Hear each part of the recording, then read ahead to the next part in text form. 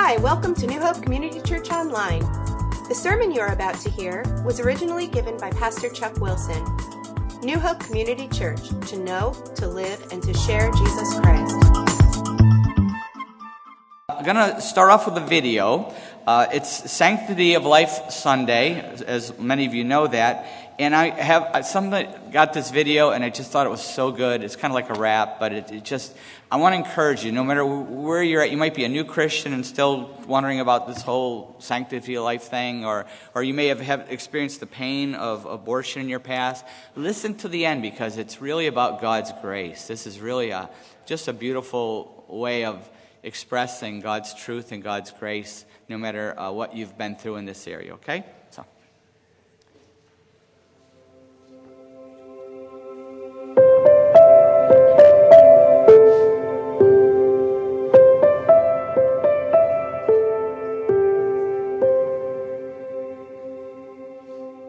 Choice. Is it really?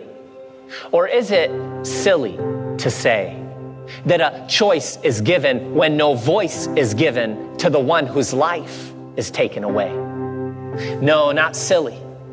Tragic. A tragedy of epic proportions where epic distortions have led to an epidemic of holocaustic abortions. Murder. Yes, I said the word. It isn't easy to hear, but it needs to be heard. So it needs to be said. Because blood has been shed. Because babies are dead. So I will not opt for a soft word instead. Choice? Yes, choices are made. Some choose to silence babies' heartbeats with violence, and hitmen called doctors choose to get paid. Now here's where it gets dramatic, where I get labeled a right-wing extremist, a religious fanatic. But let me be emphatic. I'll take any name as long as I proclaim Christ and save babies from being sacrificed while I'm at it. That would make me ecstatic. So go ahead and aim your verbal automatic and fire away and get erratic. To me, that will not be in the least bit problematic. But here is where the problem lies. It's where Christians choose to compromise. It's where we choose to cover up our eyes while baby after baby dies. It's where sinners are sinking into hell and we have saving truths we choose to refuse to tell. That's the reality. That's the current mentality. Some offer baby girls and boys to an idol called choice in the name of convenience and individuality, while Christians refrain as sinners perish in vain and babies are slain through legalized medical brutality. So where is the hope? For the Christian who's failed to take a stand, he still extends his nail-pierced hand. So for the sake of his glory and the sake of his fame, let him fan your flickering flame, and casting aside the fear and the shame, repent and obey and speak truth in his name. So where is the hope? For the sinner, there is faith and repentance. Because God can wipe away your sentence, because he chose to send his son, the one he chose to sacrifice in the sinner's place, so he can give sinners grace. Because there is no sin without or within that his redeeming blood cannot erase. He can impute to sinners his righteous perfection through his death and glorious resurrection. So don't let it get distorted. You can be forgiven even if you've aborted. That's the truth. Don't ignore it. If your heart is contrite, he'll make it right and restore it. Choice. Some will make the choice to arise, to open their eyes, to see through the lies, to turn from foolish to wise. Choice. Some will make the choice to refuse, to reject truth and good news, to still stumble and snooze, and they'll have a whole lot to lose. Choice. What will you choose?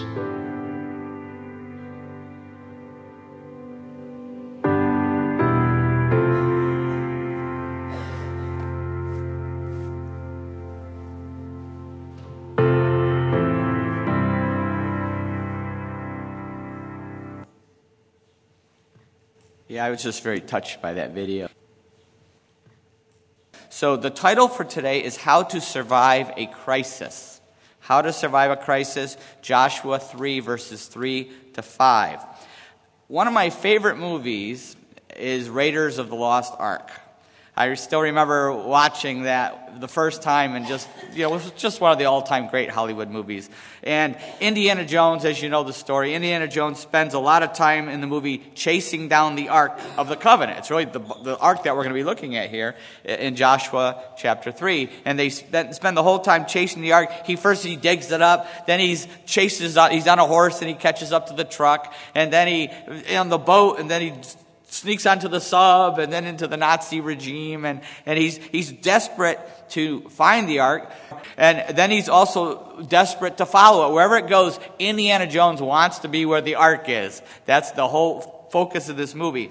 And it's really a picture of what we are called to do, as we're going to see today from Joshua 3. It's what we're called to do. In fact, the key to surviving a crisis, which we're going to apply it to, is following the Ark.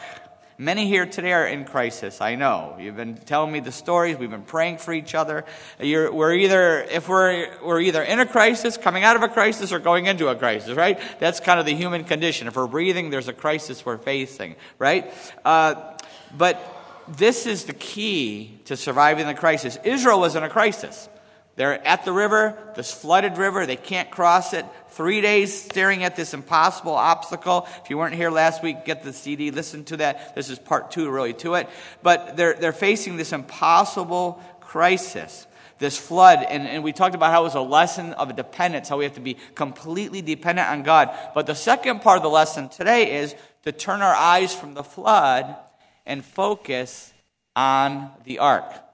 We turn our eyes away from the flood and we focus on the Ark. That's the key to surviving a crisis. Let's pray. Father, we thank you for the worship today. We thank you for each one of us being here. And I know many of us are here in the midst of crises, in trials, and difficult times, and spiritual attacks, and temptations, and so many sickness. But Lord, we just thank you for your word today, and pray for your mercy and grace, and pray that your Spirit would touch us and remind us how to survive a crisis. What's really the only way to you, and the only way through this life, and the only way to finding our purpose and achieving our potential is through Jesus Christ. We prayed this in Jesus' name. Amen. Okay, I'm going to read the chapter first of all, because we're not going to finish the chapter, but I'm going to read it because you see the big picture here. Joshua chapter 3, verse 1. Early in the morning, Joshua and all the Israelites set out from Shittim and went to the Jordan, where they camped before crossing over. After 3 days, the officers went throughout the camp, giving orders to the people. When you see the Ark of the Covenant of the Lord your God and the priests who are Levites carrying it, you are to move out from your positions and follow it. Then you will know which way to go, since you have never been this way before. But keep a distance of about 1,000 yards between you and the Ark. Do not go near it. Joshua told the people, consecrate yourselves, for tomorrow the Lord will do amazing things among you. Joshua said to the priests, take up the Ark of the Covenant and pass on ahead of the people. So they took it up and went ahead of them. And the Lord said to Joshua, today I will begin to exalt you in the eyes of all Israel, so they may know I am with you as I was with Moses. Tell the priests who carry the Ark of the Covenant, when you reach the edge of the Jordan's water, go and stand in the river. Joshua said to the Israelites, come here and listen to the words of the Lord your God. This is how you will know that the living God is among you, and that he will certainly drive out before you the Canaanites, Hittites, Hivites, Perizzites, Girgashites, Amorites, and Jebusites. See, the ark of the covenant of the Lord of all the earth will go into the Jordan ahead of you. Now then, choose 12 men from the tribes of Israel, one from each tribe, and as soon as the priests who carry the ark of the Lord of all the earth, set foot in the Jordan, its waters flowing downstream will be cut off and stand up in a heap.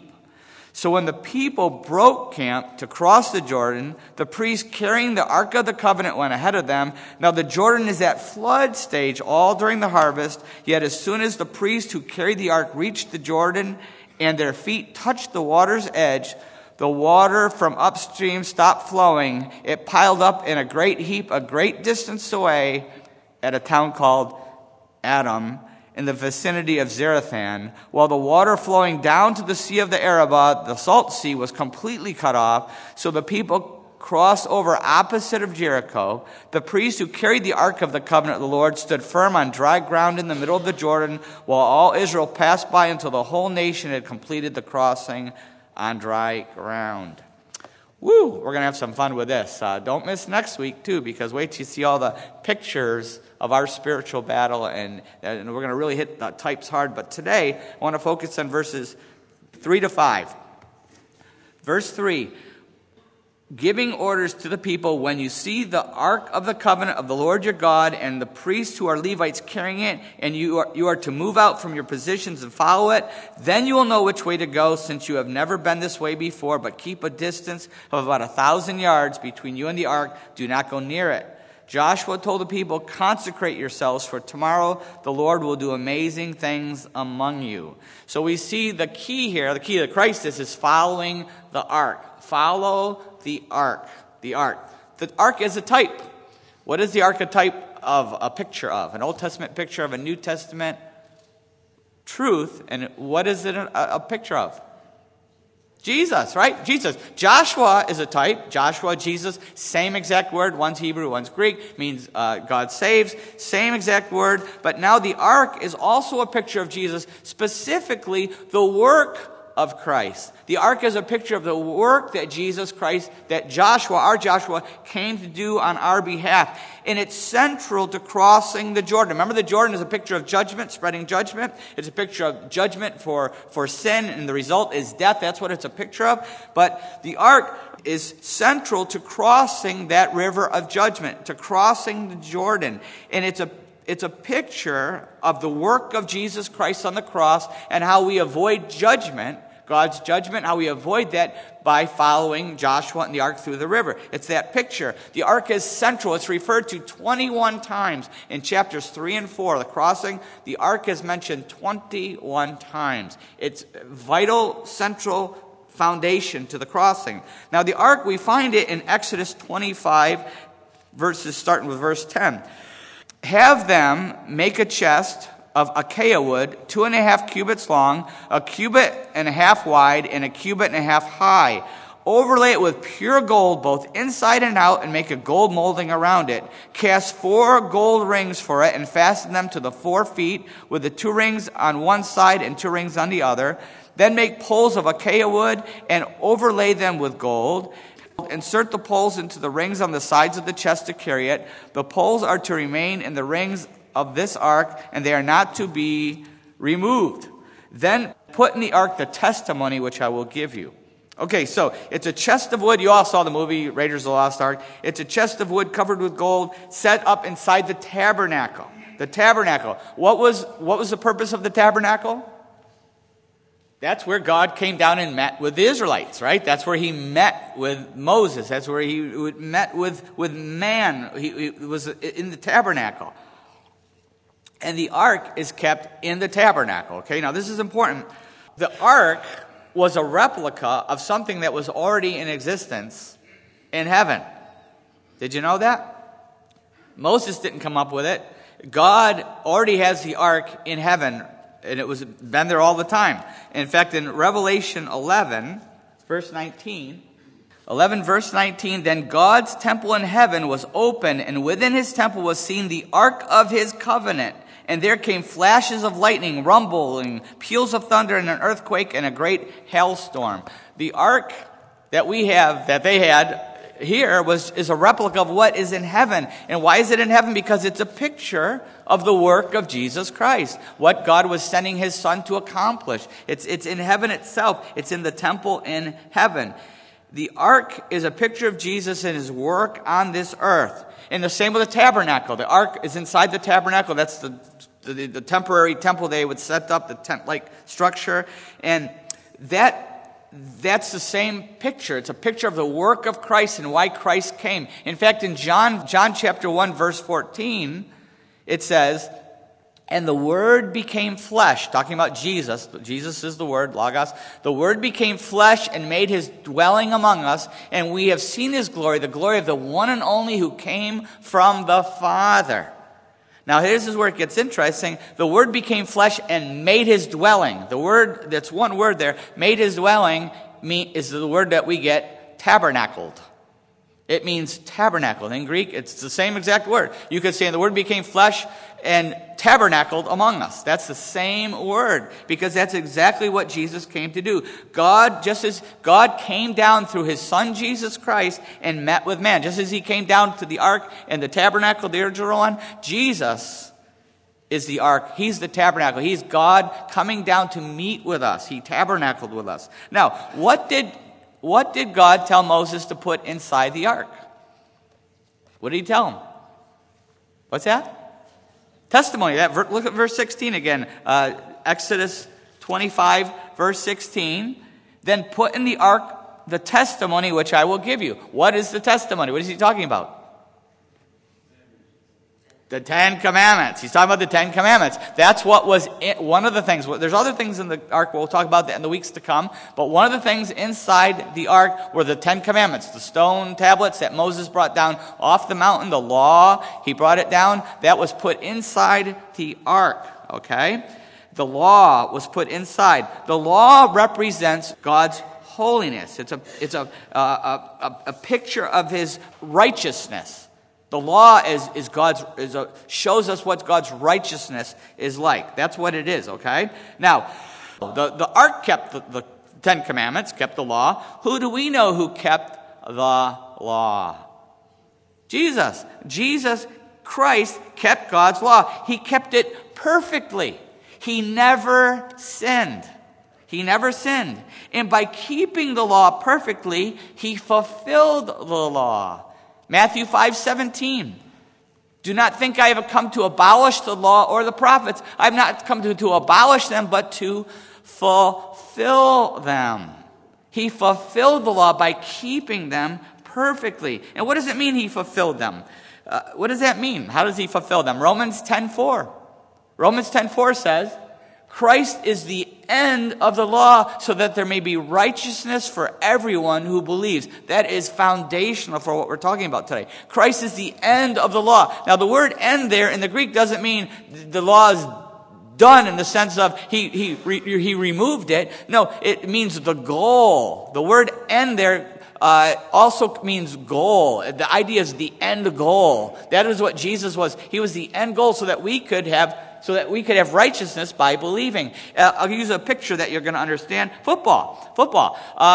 Football, what is the whole... Today, Pittsburgh's playing that evil empire from, up New England, northeast there. And I don't want to start any wars here, but the whole goal of this game, if you're a Pittsburgh fan, the whole goal is to try to get to the end zone, get the ball over the end zone. And that's the goal, is the end. And that's what Jesus did. Jesus took the law over the end zone.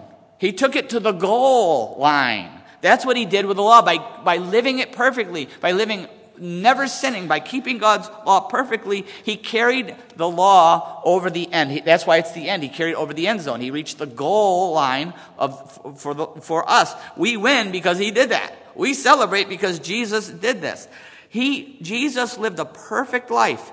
He kept the law. He never broke the law. And as a result, he could be a substitute for us. He could take our place. He died in our place because he fulfilled the law. He fulfilled the law's righteous demand. He was able to pay the price. He was able to fulfill the justice of the law, which we're going to talk about a little bit more here in a little bit. Why? So that there may be righteousness for everyone who believes. That's why he did it. For all who believe, for everyone who puts their faith in Jesus Christ. That's what the word believe means, faith. Put your faith in Jesus Christ. We can be forgiven because Jesus took our place. He's our substitute. We can be forgiven. We are actually given the righteousness of Jesus Christ. When we put our faith in Jesus, God looks at us and he no longer sees sin. He no longer sees all the law we broke. He doesn't see that anymore. He sees the righteousness of Jesus Christ. He sees Jesus in us. That's what he sees. And this is possible because another beautiful picture of the ark, another work that Jesus Christ had done on the ark. Let's go back to Exodus 25. Because to understand the ark, we have to understand what really happened here. In Exodus 25, verse 17, make an atonement cover of pure gold, 2.5 cubits long and 1.5 cubits wide. Then down to verse 22, there above the cover between the 2 cherubim that are over the ark of the testimony, I will meet with you and give you my commands for the Israelites. I will meet with you. I will meet with you. The covering lid of the ark was called the atonement cover, or it's also called other times the mercy seat. It's the same picture. It's the mercy seat. It's the atonement cover. And this is important because God is holy and God is just. Everybody says, in our country, what is God? Most people say, God is love, God is love, God is love. Well, it's true. But first, very important to understand that God is holy and just. And if you leave that part out, you don't know God. He's holy and just. And he must, if you're just, what do you have to do? You must punish wrong. That's one of the key attributes of God is his justice. He must punish sin. If we break the law, he must punish it. If he doesn't, he is no longer just. If you go before a judge and you go, let's say you have a little bit too much to drink and you run into one of the storefronts down in New Hope. And they take you before the local judge and you go in and he says, okay, you're going to have to pay for this. It's going to cost this much and it's going to cost $5,000. Oh, I don't have $5,000. And so what does the judge say? Well, I know you, I know your family, and I'm friends with your parents, and so I'm going to let you off this time. Could they do that? Sure, they do it all the time, right? There's a lot of that going on, isn't there? It's a big problem in our country. But would that judge be just anymore? No. He would no longer be a just judge. He had just become an unjust judge. And God cannot back down from justice because he's holy and just. All right? But God is loving too. God is loving and merciful too. Very, very important attribute to God too. For God so loved the world. We know that. He's a very loving God too. So now we come before this judge. And this judge, we tell the judge, I can't pay. I can't pay the ticket. I can't pay the price. And so the judge says, instead he says, okay, then someone else will pay. It's still going to be paid. In fact, my son's going to pay it. My son will take your place. He will take your punishment. He doesn't owe me a dime. He never broke the law. He's free. He's not facing prison. He's not facing execution. He's going to take your place. Is the judge just? Yeah, he kept justice, but he also made sure that it was paid for. Romans 3:25. But God presented him as a sacrifice of atonement through faith in his blood. He did this to demonstrate his justice because in his forbearance he had left the sins committed beforehand unpunished. He did it to demonstrate his justice at the present time so as to be just and the one who justifies those who have faith in Jesus. God cannot let go of his justice. But someone has to pay the price. Who paid? His son, Jesus Christ. Jesus paid. God presented him as a sacrifice of atonement. And if we will put our faith in Jesus, our trust in him, accept him taking our place, We have experienced atonement. Remember I said it means at one-ment. That's the literal meaning. They came up with a new word. They didn't have a proper English word, name, definition for this. So they at one-ment. We can now be at one with God. We can come back into God's presence. We can have a relationship with God as our loving Father again because of what Jesus did. Because his justice was satisfied. How? Because we are justified. Justified. Because of what Jesus did for us. It's justified. Definition for justified, just as if I never sinned. It's like we never sinned. Because every sin was put on top of Jesus Christ on that cross. It was paid for by Christ. He took it. He was a sacrifice of atonement. And we must put our trust in Jesus for everyone who believes.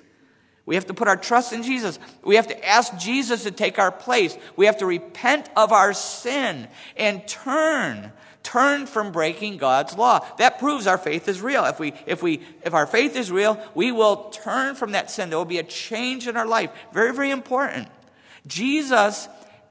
Our Joshua, Jesus has made a way through the Jordan, has made a way through judgment to God. We can now, the moment you put your faith in Jesus, you say, God, I repent of my sin. I put my faith in your Son. I give my life to him. The moment you do that, we have made a way through the river, through the judgment, and the moment you pray that, you now have a relationship with God. It starts now. Eternal life doesn't start in heaven someday. It starts the moment you put your faith in Christ. You receive life, real life, the life you were created to live, the life God wants us to live, the good life, the great life that he wants us to live. We receive it at that moment, and on top of that, we know that we're going to spend eternity in heaven someday too. We don't have to fear death. We don't have to fear crossing that river, Jordan, anymore, because we know we're going to have eternal life with God someday. That's what we get by putting our faith in Jesus Christ. In Joshua, Jesus made a way through that, but we must put our faith. This is the key. We have to put our faith in the mercy seat. Where's that mercy seat? The blood of the Lamb was sprinkled on that mercy seat. And that blood comes from the cross of Jesus Christ, the ultimate Lamb of God. We have to put our faith in the mercy seat and follow the ark, what Jesus did for us, and keep God's law. Very, very important. Keeping his law. If we truly put our faith in God, our life will change. Does it change immediately? No. But a lot changes immediately, but it's a progressive sanctification.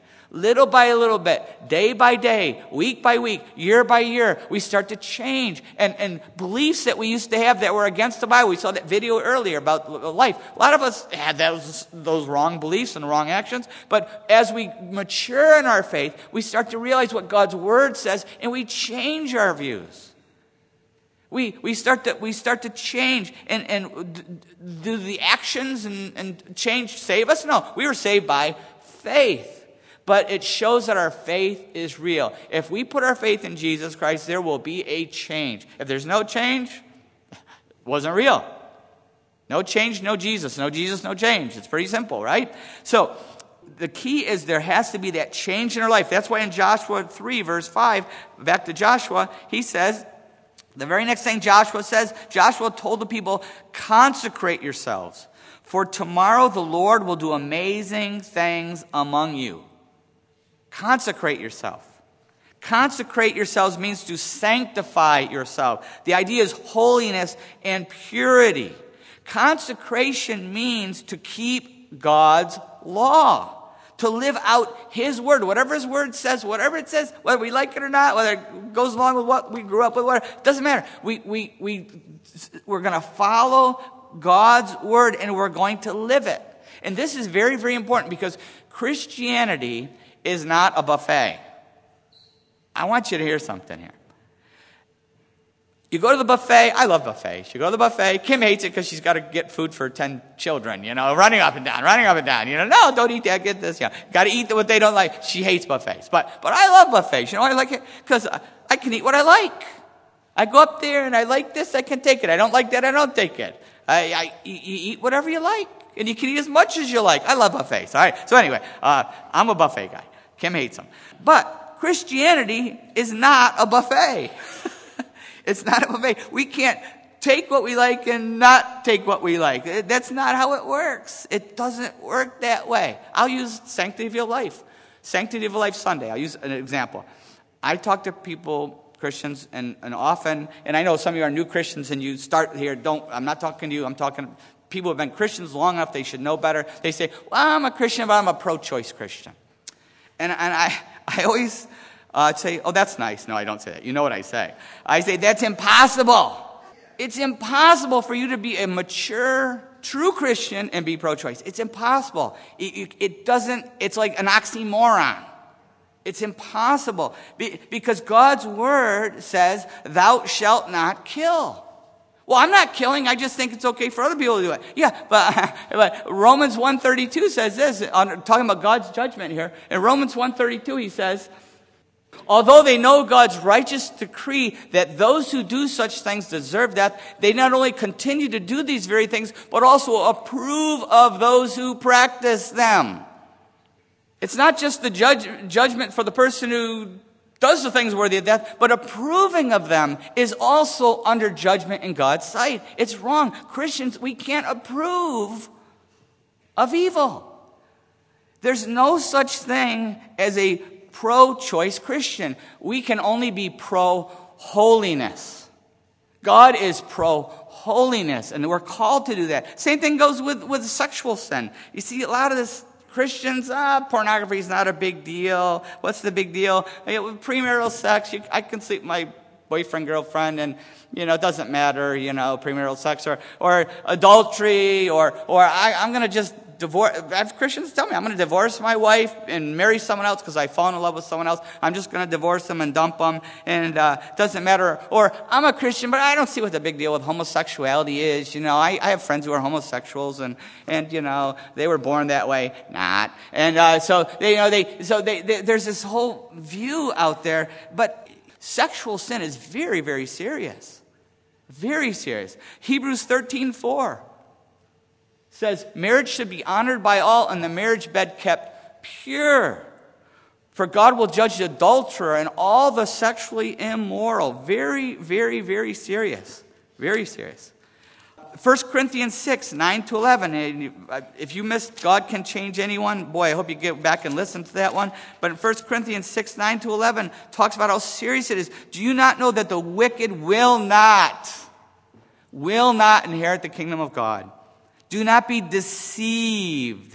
Neither the sexually immoral, nor idolaters, nor adulterers, nor male prostitutes, nor homosexual offenders, nor thieves, nor the greedy, nor drunkards, nor slanderers, nor swindlers will inherit the kingdom of God. And that is what some of you were. But you were washed, you were sanctified, you were justified in the name of the Lord Jesus Christ and by the Spirit of our God. It doesn't get any more clear than that for us if you call yourself a Christian. If that's what we call ourselves. Verse 18, flee from sexual immorality. All other sins a man commits are outside his body, but he who sins sexually sins against his own body. This is where the rubber hits the road. Do you not know that your body is a temple of the Holy Spirit who is in you, whom you received from God? You are not your own. You are bought at a price. Therefore, honor God with your body. Christianity is not a buffet. It's not a buffet. We can't choose and pick. We are called to consecrate ourselves. To consecrate ourselves. To live out His Word. And what is the purpose of His Word? It's to live God's purpose. God doesn't tell us all these things to take away our fun. He knows they're going to destroy us. He knows it's going to steal our joy and steal our purpose and destroy our families. He knows that. He knows it's empty. It's a lie that Satan gives. He knows that's what sin is. And that's why he tells us this stuff. And it's important that we make up our mind to do everything in God's Word. In fact, Joshua 1:8, we looked at that a few weeks ago. In Joshua 1:8, where he says, do not let this book of the law depart from your mouth. Meditate on it day and night so that you may be careful to do everything written in it. Then you will be prosperous and successful. Why do we keep God's Word? Prosperous and successful. It's a blessing to keep God's word. God wants to bless us. He wants us to experience the full life that we have in Jesus Christ. The other life's a lie. The thief comes only to kill, steal, and destroy. I have come that you may have life and have it to the full. That's why. But the key is keeping all of God's law. Everything from the Bible is from God. 2 Timothy 3:16 says this. All Scripture is God-breathed. Not some, not what you decide to follow. It's all. Scripture is God-breathed and is useful for teaching, rebuking, correcting, and training in righteousness so that the man of God may be thoroughly equipped for every good work. It's all from God. And we must keep it's all from God. We must keep God's word and we must live it. Very, very important. Jesus Christ, the ark, kept the law. And we are called to keep the law to everything in God's word. How is the Holy Spirit speaking to us? How is he speaking to us? Are we consecrated? Are we living holy lives? If we're Christians, it says there, our bodies are the temple. It's a temple of the Holy Spirit. Our body is a temple of the Holy Spirit. Are we living that holy life, or are we being lied to by buying the world's lies and doing what the world wants us to do? Romans 12:1 and 2. Therefore, I urge you, brothers, in view of God's mercy, to offer your bodies as living sacrifices, holy and pleasing to God. This is your spiritual act of worship. Now get this. Do not conform any longer to the pattern of this world, but be transformed by the renewing of your minds. We have to make a choice every day. Are we going to be conformed? It means to be squeezed into a mold, think Play-Doh or clay being squeezed. Or are we going to be transformed by the renewing of your minds? And that's through God's word. Through God's word. Are we being conformed, or are we transformers? Renewing it through God's word. Are we following the ark? Following Jesus Christ and the work that he's done for us? Are we following it? Every day we must decide, are we going to follow Jesus and his word? And this, going back to our title, Surviving a Crisis, it's the only way to live the life God wants us to live, but it's also the only way to survive a crisis. It's the only way. The Israelites were facing a very serious crisis. 3 days staring at this flooded river. There's no way we're going to get across this river. There were no boats. There were no bridges. There was no way across. It was an impossible challenge. But how did they make it through the river? They made it through the river by following the ark and following Joshua and the ark through the river. The only way we're going to make it through the river is by following the ark. By following Jesus Christ. That's the only way we're going to survive. Just as they had to follow that ark, we must follow Jesus. And what he has done for us, the work that he's done for us, we must follow him through. The first step is putting our faith in him through judgment.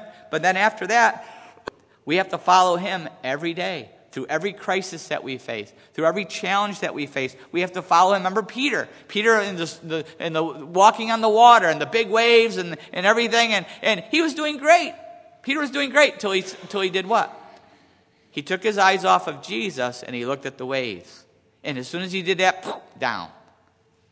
The same with us. We have to keep our eyes on Jesus. Very, very important. Hebrews 12 says this. He says, therefore, since we are surrounded by such a great cloud of witnesses, let us throw off everything that hinders and the sin that so easily entangles, and let us run with perseverance the race marked out for us.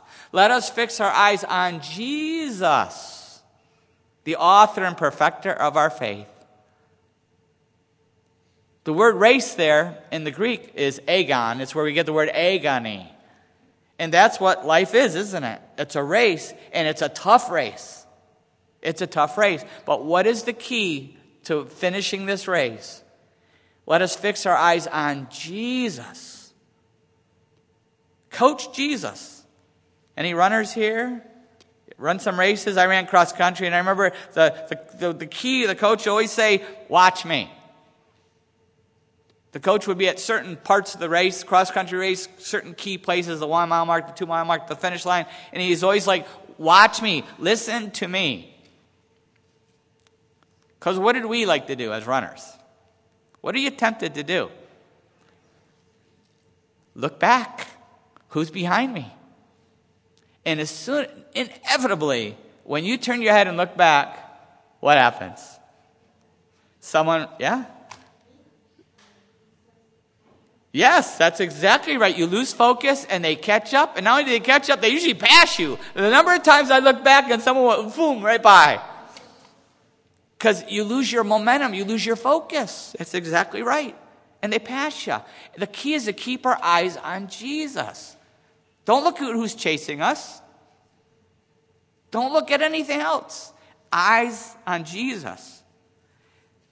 And that goes for that's how to survive a crisis, but even the original crisis, we have to focus on Jesus. The most ultimate crisis facing us is sin and death. Facing us. Have you ever put your faith in Jesus? Have you ever given your life to him? The first step we have to take is a step of faith. We have, just as they followed the ark through the river, through the judgment, each one of us has to do that. We have to follow the ark. We have to come to the mercy seat. The mercy seat, which is sprinkled with the blood of Jesus Christ, which he shed on the cross in our place. He died on the cross in our place so that we could have atonement, so that we could be at one with God, so that we could be justified just as if we never sinned. And it's through the blood of Jesus Christ. For God so loved the world, John 3:16. For God so loved the world that he gave his one and only Son, that whoever believes in him shall not perish but have eternal life. Let's pray. How is God speaking to us? How is the Holy Spirit speaking to our hearts today? Maybe you're here today and you've never put your faith in Jesus. You've never followed Joshua and the ark through that river of judgment. But God is speaking to you, and today is the day of salvation. Today is the day that you could be justified. Today is the day that you could be at one with God again. For God so loved the world that he gave his one and only Son, that whoever believes in him shall not perish, but have eternal life. Have you ever believed in Jesus Christ? Put your faith in him. God is loving. God is just, but he's also loving. He has given us his Son. Will you come to that mercy seat? Will you come before God and put your faith in his Son, Jesus? You can do that right now. Right where you are, sitting, standing, whatever you're doing right now, you can do it right now. The prayer of faith. God, I repent of my sin. I want to be forgiven. I repent of it. I ask you to forgive me. Everything I've ever done or ever will do that goes against your law, forgive me. Because I'm putting my faith in Jesus Christ. I believe he took my place. He paid for my sin. I want to be justified. I'm putting my faith in Jesus. I give my life to you, God. Change me. I surrender my life to you. If you've prayed that prayer of faith, something radical, amazing has happened to you. The Holy Spirit has come inside of you. Your body is now a temple of the Holy Spirit. And God is going to change you in ways you never thought possible. And you're going to experience a life that you never dreamed of. The joy and the peace and the purpose that God created you to experience. I want to encourage you, if you've prayed that prayer and given your life to Jesus today, that you let somebody know. Tell me, tell family member, friend, tell somebody today. Tell somebody today. Fill out the card, email, call, text, something. Let me know. Let somebody know, because we're going to be excited and we're going to encourage you in your new life in Jesus Christ. For those of us who already put our faith in Christ, how is the Holy Spirit speaking to us? Maybe our life needs consecration. There's something in our life that God's convicting us of. Maybe we've listened to the world's lies and we're starting to wrestle and say, God, I've listened to the lies so long, but I'm starting to hear the truth now. And I'm starting to experience your Holy Spirit's conviction in certain areas that I never would have thought I'd surrender before. But letting God in the Bible, His Word, determine our worldview, the way that we see life, the way that we see everything goes through the filter of God's Word, so that we're not deceived with the world, so that we're not conformed to the world, but we're transformed. What in our life is God convicting us of? Are you willing to say, God, whatever it is, I surrender. Whatever your word says, I'm going to believe it. Even though my emotions might be fighting this, it's not what I feel. I'm going to believe your word, and I'm going to trust you to heal my emotions and transform my emotions. Maybe you're facing a crisis today. If you're not, you will be. We all are, aren't we? And maybe we've tried to get through that crisis on our own, in our own power, our own strength. Maybe we need to share it with another Christian brother or sister or a Christian counselor or somebody that can really help us to look at it through God's eyes and get our healing. Maybe there's a crisis in our life that we've been trying to handle on our own, in our own strength, in our own power. But today we realize that, what does Jesus want? How would Jesus lead me through this? I need to look to Jesus. In His word and His work on my behalf, I need to look to Jesus and depend on Him. Not just making decisions and trying to deal with something in the flesh, but letting His Spirit show me. Father, I pray that you would give each of us hope today. No matter what crisis we're facing, that Jesus is there for us. And He can take us through anything, any storm, if we keep our eyes on Him and we reach out for His hand. If we stay close to Him, we don't have to stay 1,000 yards away today. Now we can hold Jesus' hand. It's after the cross. Father, I pray you would take each of us through life's challenges and through crises, whether we're experiencing them now or we're going to. We would always know we have Jesus to depend on,